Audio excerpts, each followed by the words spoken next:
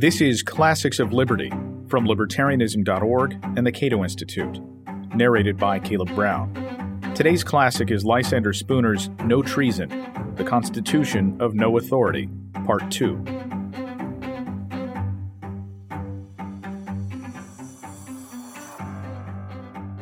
In our first number on Lysander Spooner's No Treason, The Constitution of No Authority, our author systematically rejects the notion that individuals consent to government by paying taxes or voting.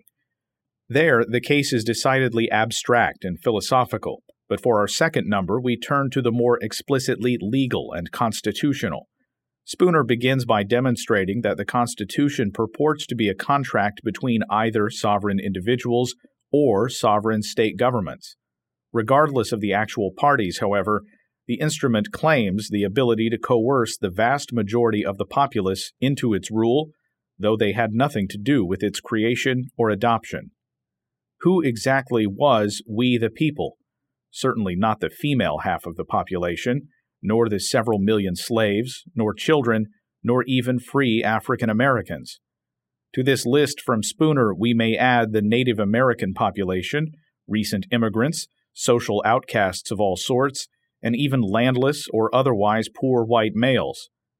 None of these people were allowed to vote for the Constitution, and as we've already seen, one's vote is hardly the same as one's consent to a contract. In fact, only about 6 to 8% of the American population voted for the Constitution, and by 1860 a similar proportion elected Abraham Lincoln into office. Despite this complete lack of Democratic-Republican legitimacy, Spooner continues that the Constitution utterly fails as a viable contract. Question upon question is left unanswered by the text, and through all the confusion, the fundamental problem remains that no one ever actually signed this contract. A small cabal of anonymous voters are supposed to have given their assent for a document then ratified by the people's supposed state representatives. The parties to the contract never signed the contract, and one cannot violate an unsigned contract. Spooner concludes the number by arguing that treason committed against an illegitimate government is literally no treason at all. No Treason, Part 2. The Constitution. 1. The Constitution says, "We, the people of the United States, in order to form a more perfect union, establish justice, ensure domestic tranquility, provide for the common defense, promote the general welfare, and secure the blessings of liberty to ourselves and our posterity, do ordain and establish this Constitution for the United States of America."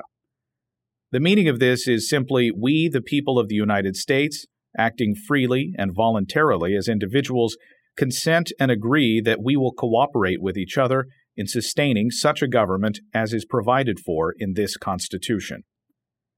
The necessity for the consent of the people is implied in this declaration. The whole authority of the Constitution rests upon it. If they did not consent, it was of no validity. Of course, it had no validity except as between those who actually consented. No one's consent could be presumed against him without his actual consent being given, any more than in the case of any other contract to pay money or render service. And to make it binding upon anyone, his signature or other positive evidence of consent was as necessary as in the case of any other contract. If the instrument meant to say that any of the people of the United States would be bound by it, who did not consent, it was a usurpation and a lie. The most that can be inferred from the form "we the people" is that the instrument offered membership to all the people of the United States, leaving it for them to accept or refuse it at their pleasure. The agreement is a simple one, like any other agreement. It is the same as one that should say, "We, the people of the town of A, agree to sustain a church, a school, a hospital, or a theater for ourselves and our children." Such an agreement clearly could have no validity except as between those who actually consented to it. If a portion only of the people of the town of A should assent to this contract, and should then proceed to compel contributions of money or service from those who had not consented, they would be mere robbers, and would deserve to be treated as such. Neither the conduct nor the rights of these signers would be improved at all by their saying to the dissenters, "We offer you equal rights with ourselves in the benefits of the church, school, hospital, or theater, which we propose to establish, and equal voice in the control of it." It would be a sufficient answer for the others to say, "We want no share in the benefits and no voice in the control of your institution, and will do nothing to support it." The number who actually consented to the Constitution of the United States at the first was very small. Considered as the act of the whole people, the adoption of the Constitution was the merest farce and imposture, binding upon nobody. The women, children, and blacks, of course, were not asked to give their consent. In addition to this, there were, in nearly or quite all the states, property qualifications that excluded probably 1/2, 2/3, or perhaps even 3/4 of the white male adults from the right of suffrage. And of those who were allowed that right, we know not how many exercised it. Furthermore, those who originally agreed to the Constitution could thereby bind nobody that should come after them. They could contract for nobody but themselves. They had no more natural right or power to make political contracts binding upon succeeding generations than they had to make marriage or business contracts binding upon them. Still further, even those who actually voted for the adoption of the Constitution did not pledge their faith for any specific time, since no specific time was named in the Constitution during which the association should continue. It was, therefore, merely an association during pleasure, even as between the original parties to it.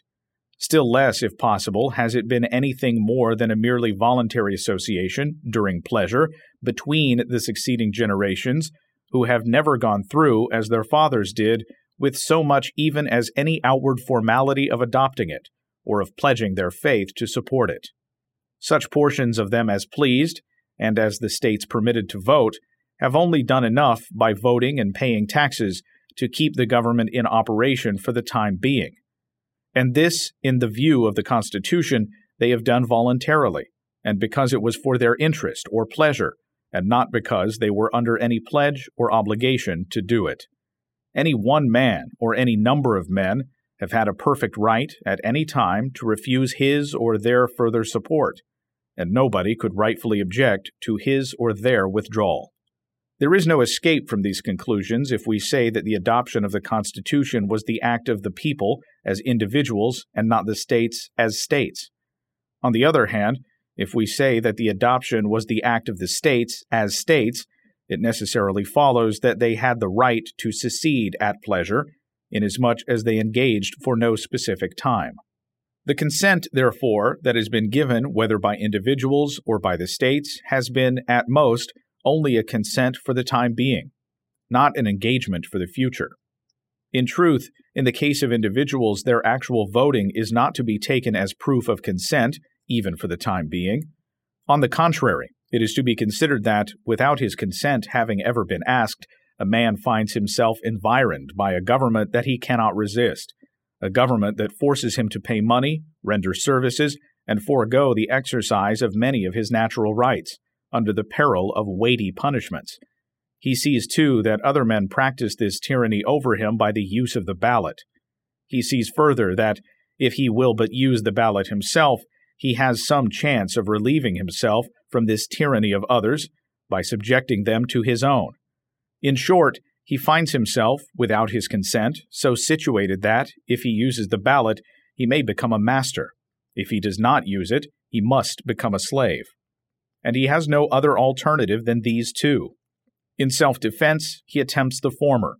His case is analogous to that of a man who has been forced into battle, where he must either kill others or be killed himself.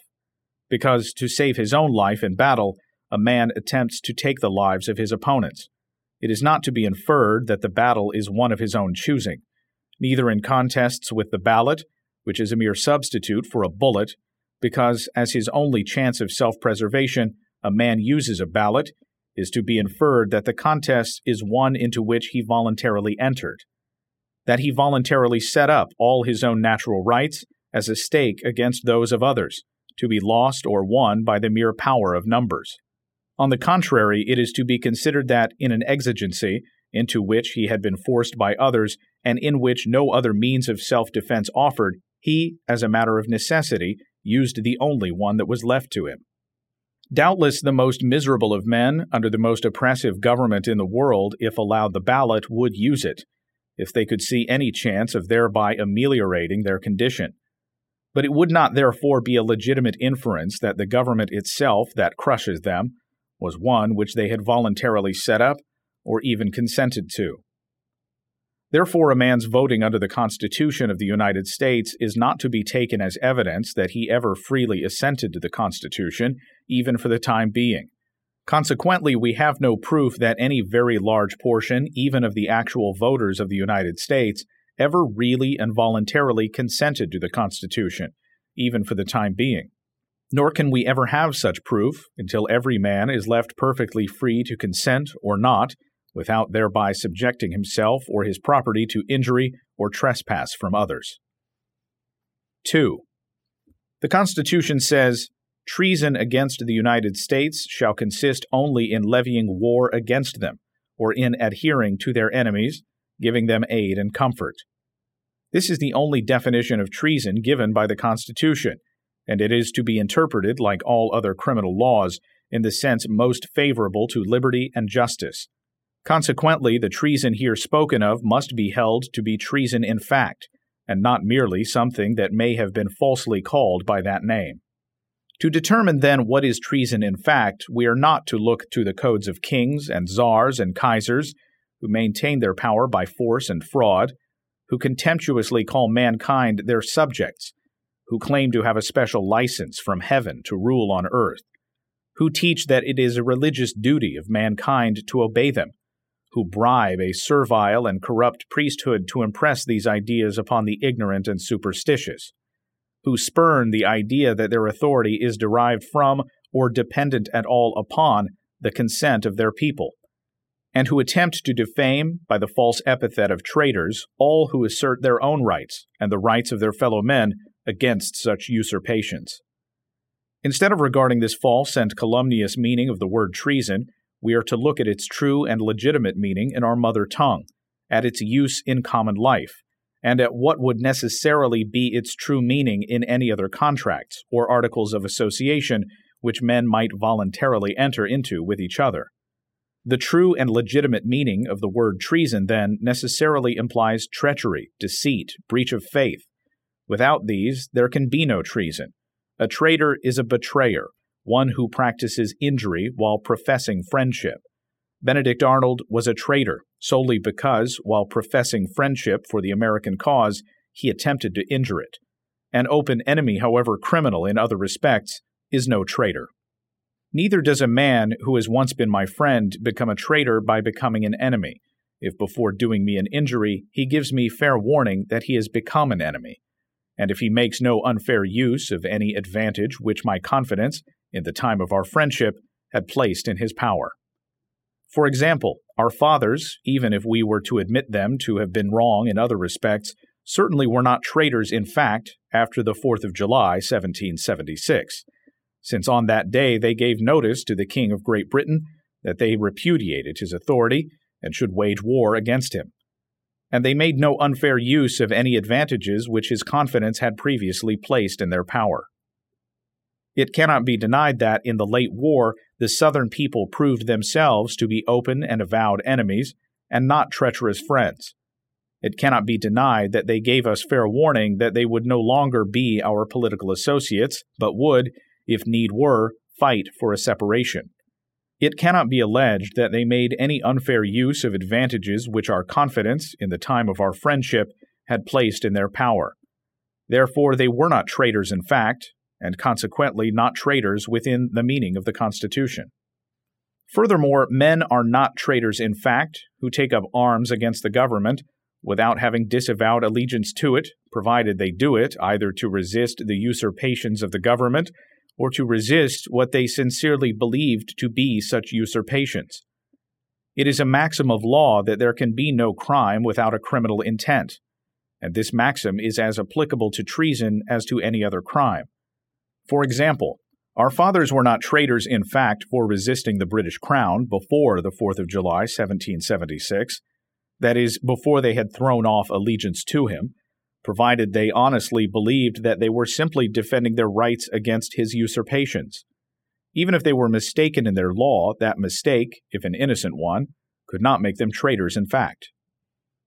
For the same reason, the Southern people, if they sincerely believed, as it has been extensively, if not generally conceded at the North that they did, in the so-called constitutional theory of state rights, did not become traitors in fact by acting upon it, and consequently not traitors within the meaning of the Constitution. 3. The Constitution does not say who will become traitors by levying war against the United States or adhering to their enemies, giving them aid and comfort. It is therefore only by inference or reasoning that we can know who will become traitors by these acts. Certainly, if Englishmen, Frenchmen, Austrians, or Italians, making no professions of support or friendship to the United States, levy war against them, or adhere to their enemies, giving them aid and comfort, they do not thereby make themselves traitors within the meaning of the Constitution. And why? Solely because they would not be traitors in fact. Making no professions of support or friendship, they would practice no treachery, deceit, or breach of faith. But if they should voluntarily enter either the civil or military service of the United States and pledge fidelity to them, and should then betray the trusts reposed in them, either by turning their guns against the United States or by giving aid and comfort to their enemies, they would be traitors in fact, and therefore traitors within the meaning of the Constitution, and could be lawfully punished as such. There is not in the Constitution a syllable that implies that persons born within the territorial limits of the United States have allegiance imposed upon them on account of their birth in the country, or that they will be judged by any different rule on the subject of treason than persons of foreign birth. And there is no power in Congress to add to or alter the language of the Constitution on this point so as to make it more comprehensive than it is now. Therefore, treason in fact, that is, actual treachery, deceit, or breach of faith, must be shown in the case of a native of the United States equally as in the case of a foreigner, before he can be said to be a traitor. Congress has seen that the language of the Constitution was insufficient of itself to make a man a traitor on the ground of birth in this country, who levies war against the United States but practices no treachery, deceit, or breach of faith. They have, therefore, although they had no constitutional power to do so, apparently attempted to enlarge the language of the Constitution on this point, and they have enacted, quote, that if any person or persons owing allegiance to the United States of America shall levy war against them, or shall adhere to their enemies, giving them aid and comfort, such person or persons shall be judged guilty of treason against the United States, and shall suffer death. It would be a sufficient answer to this enactment to say that it is utterly unconstitutional, if its effect would be to make any man a traitor who would not have been one under the language of the Constitution. The whole pith of the act lies in the words, persons owing allegiance to the United States. But this language really leaves the question where it was before, for it does not attempt to show or declare who does owe allegiance to the United States. Although those who passed the act no doubt thought or wished others to think that allegiance was to be presumed against all born in this country. The Constitution itself uses no such words as allegiance, sovereignty, loyalty, subject, or any other term, such as is used by other governments, to signify the services, fidelity, obedience, or other duty, which the people are assumed to owe to their government, regardless of their own will in the matter. As the Constitution professes to rest wholly on consent, no one can owe allegiance, service, obedience, or any other duty to it, or to the government created by it, except with his own consent. The word allegiance comes from the Latin words ad and lego, signifying to bind to. Thus, a man under allegiance to a government is a man bound to it, or bound to yield its support and fidelity. And governments founded otherwise than on consent hold that all persons born under them are under allegiance to them, that is, are bound to render them support, fidelity, and obedience, and are traitors if they resist them. But it is obvious that, in truth and in fact, no one but himself can bind any one to support any government, and our Constitution admits this fact when it concedes that it derives its authority wholly from the consent of the people, and the word treason is to be understood in accordance with that idea. It is conceded that a person of foreign birth comes under allegiance to our government only by special voluntary contract. If a native has allegiance imposed upon him against his will, he is in a worse condition than the foreigner, for the latter can do as he pleases about assuming that obligation. The accepted interpretation of the Constitution, therefore, makes the foreigner a free person on this point, while it makes the native a slave. The only difference, if there be any, between natives and foreigners in respect of allegiance is that a native has a right, offered to him by the Constitution, to come under allegiance to the government, if he so please, and thus entitle himself to membership in the body politic. His allegiance cannot be refused, whereas a foreigner's allegiance can be refused if the government so please. 4. The Constitution certainly supposes that the crime of treason can be committed only by man as an individual.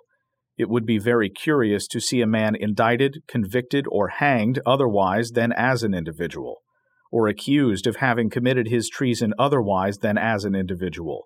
And yet it is clearly impossible that anyone can be personally guilty of treason, can be a traitor in fact, unless he, as an individual, has in some way voluntarily pledged his faith and fidelity to the government. Certainly no man or body of men could pledge it for him without his consent, and no man or body of men have any right to presume it against him, when he has not pledged it himself. 5. It is plain, therefore, that if, when the Constitution says treason, it means treason, treason in fact, and nothing else.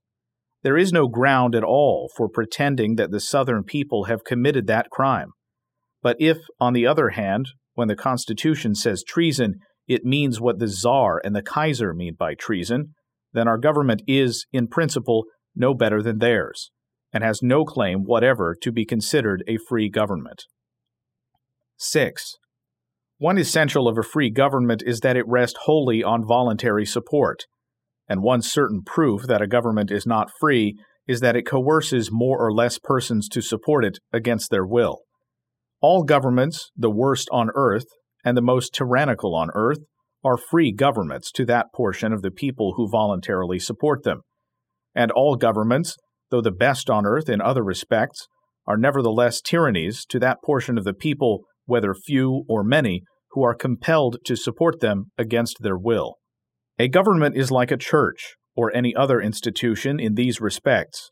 There is no other criterion whatever by which to determine whether a government is a free one or not than the single one of its depending, or not depending, solely on voluntary support. 7. No middle ground is possible on this subject. Either taxation without consent is robbery, or it is not. If it is not, then any number of men who choose may at any time associate, call themselves a government, assume absolute authority over all weaker than themselves, plunder them at will, and kill them if they resist. If, on the other hand, taxation without consent is robbery, it necessarily follows that every man who has not consented to be taxed has the same natural right to defend his property against a tax-gatherer that he has to defend it against a highwayman. 8. It is perhaps unnecessary to say that the principles of this argument are as applicable to the state governments as to the national one. The opinions of the South on the subjects of allegiance and treason have been equally erroneous with those of the North.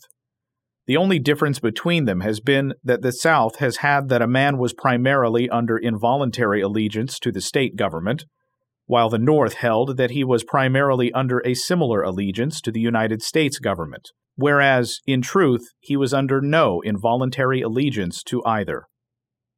9.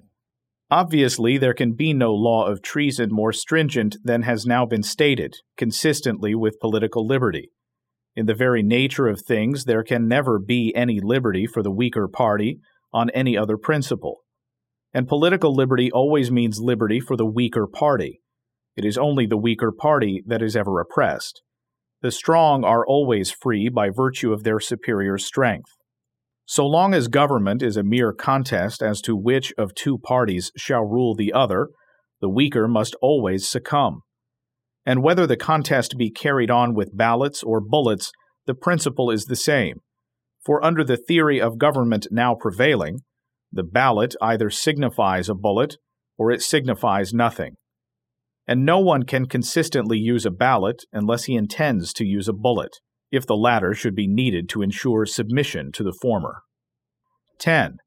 The practical difficulty with our government has been that most of those who have administered it have taken it for granted that the Constitution, as it is written, was a thing of no importance, that it neither said what it meant nor meant what it said, that it was gotten up by swindlers who said a great many good things, which they did not mean, and meant a great many bad things, which they dared not say. That these men, under the false pretense of a government resting on the consent of the whole people, designed to entrap them into a government of a part, who should be powerful and fraudulent enough to cheat the weaker portion out of all the good things that were said but not meant, and subject them to all the bad things that were meant but not said. And most of those who have administered the government have assumed that all these swindling intentions were to be carried into effect in the place of the written Constitution. Of all these swindles, the treason swindle is the most flagitious. It is the most flagitious because it is equally flagitious in principle with any, and it includes all the others. It is the instrumentality by which all the others are made effective. A government that can at pleasure accuse, shoot, and hang men as traitors, for the one general offense of refusing to surrender themselves and their property unreservedly to its arbitrary will, can practice any and all special and particular oppressions it pleases.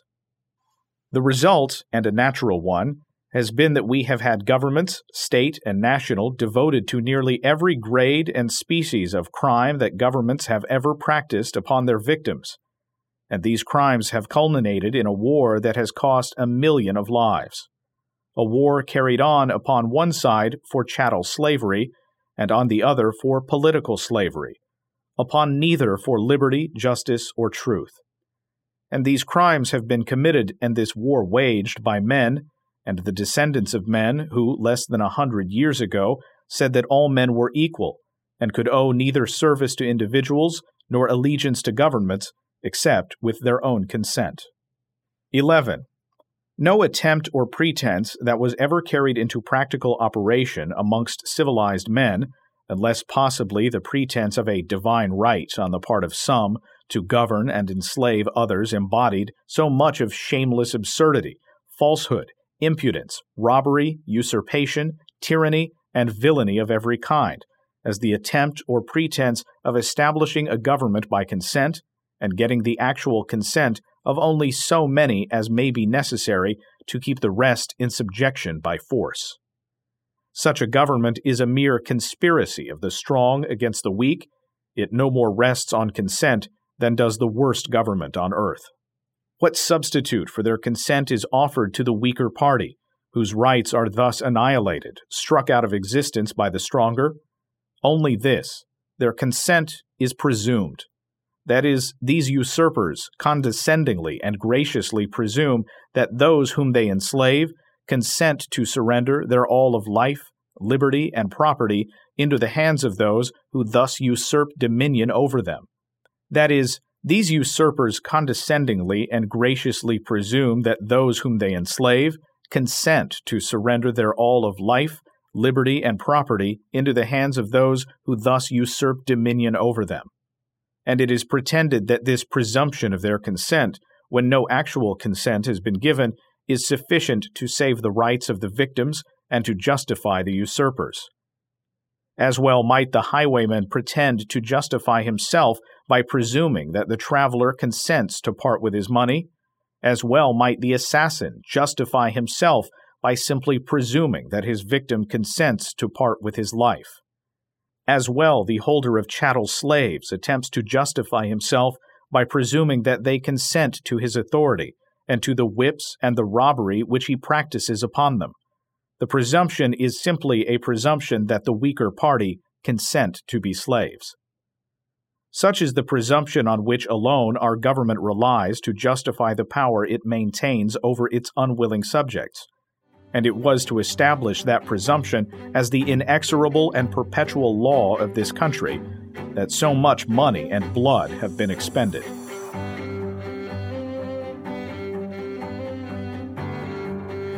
That was Lysander Spooner's No Treason, The Constitution of No Authority, Part 2. This episode was written by Anthony Comegna, produced by Mark McDaniel, and narrated by Caleb Brown. If you liked the podcast you've heard today, please rate it and review it on iTunes. And of course, find more classics of liberty at libertarianism.org.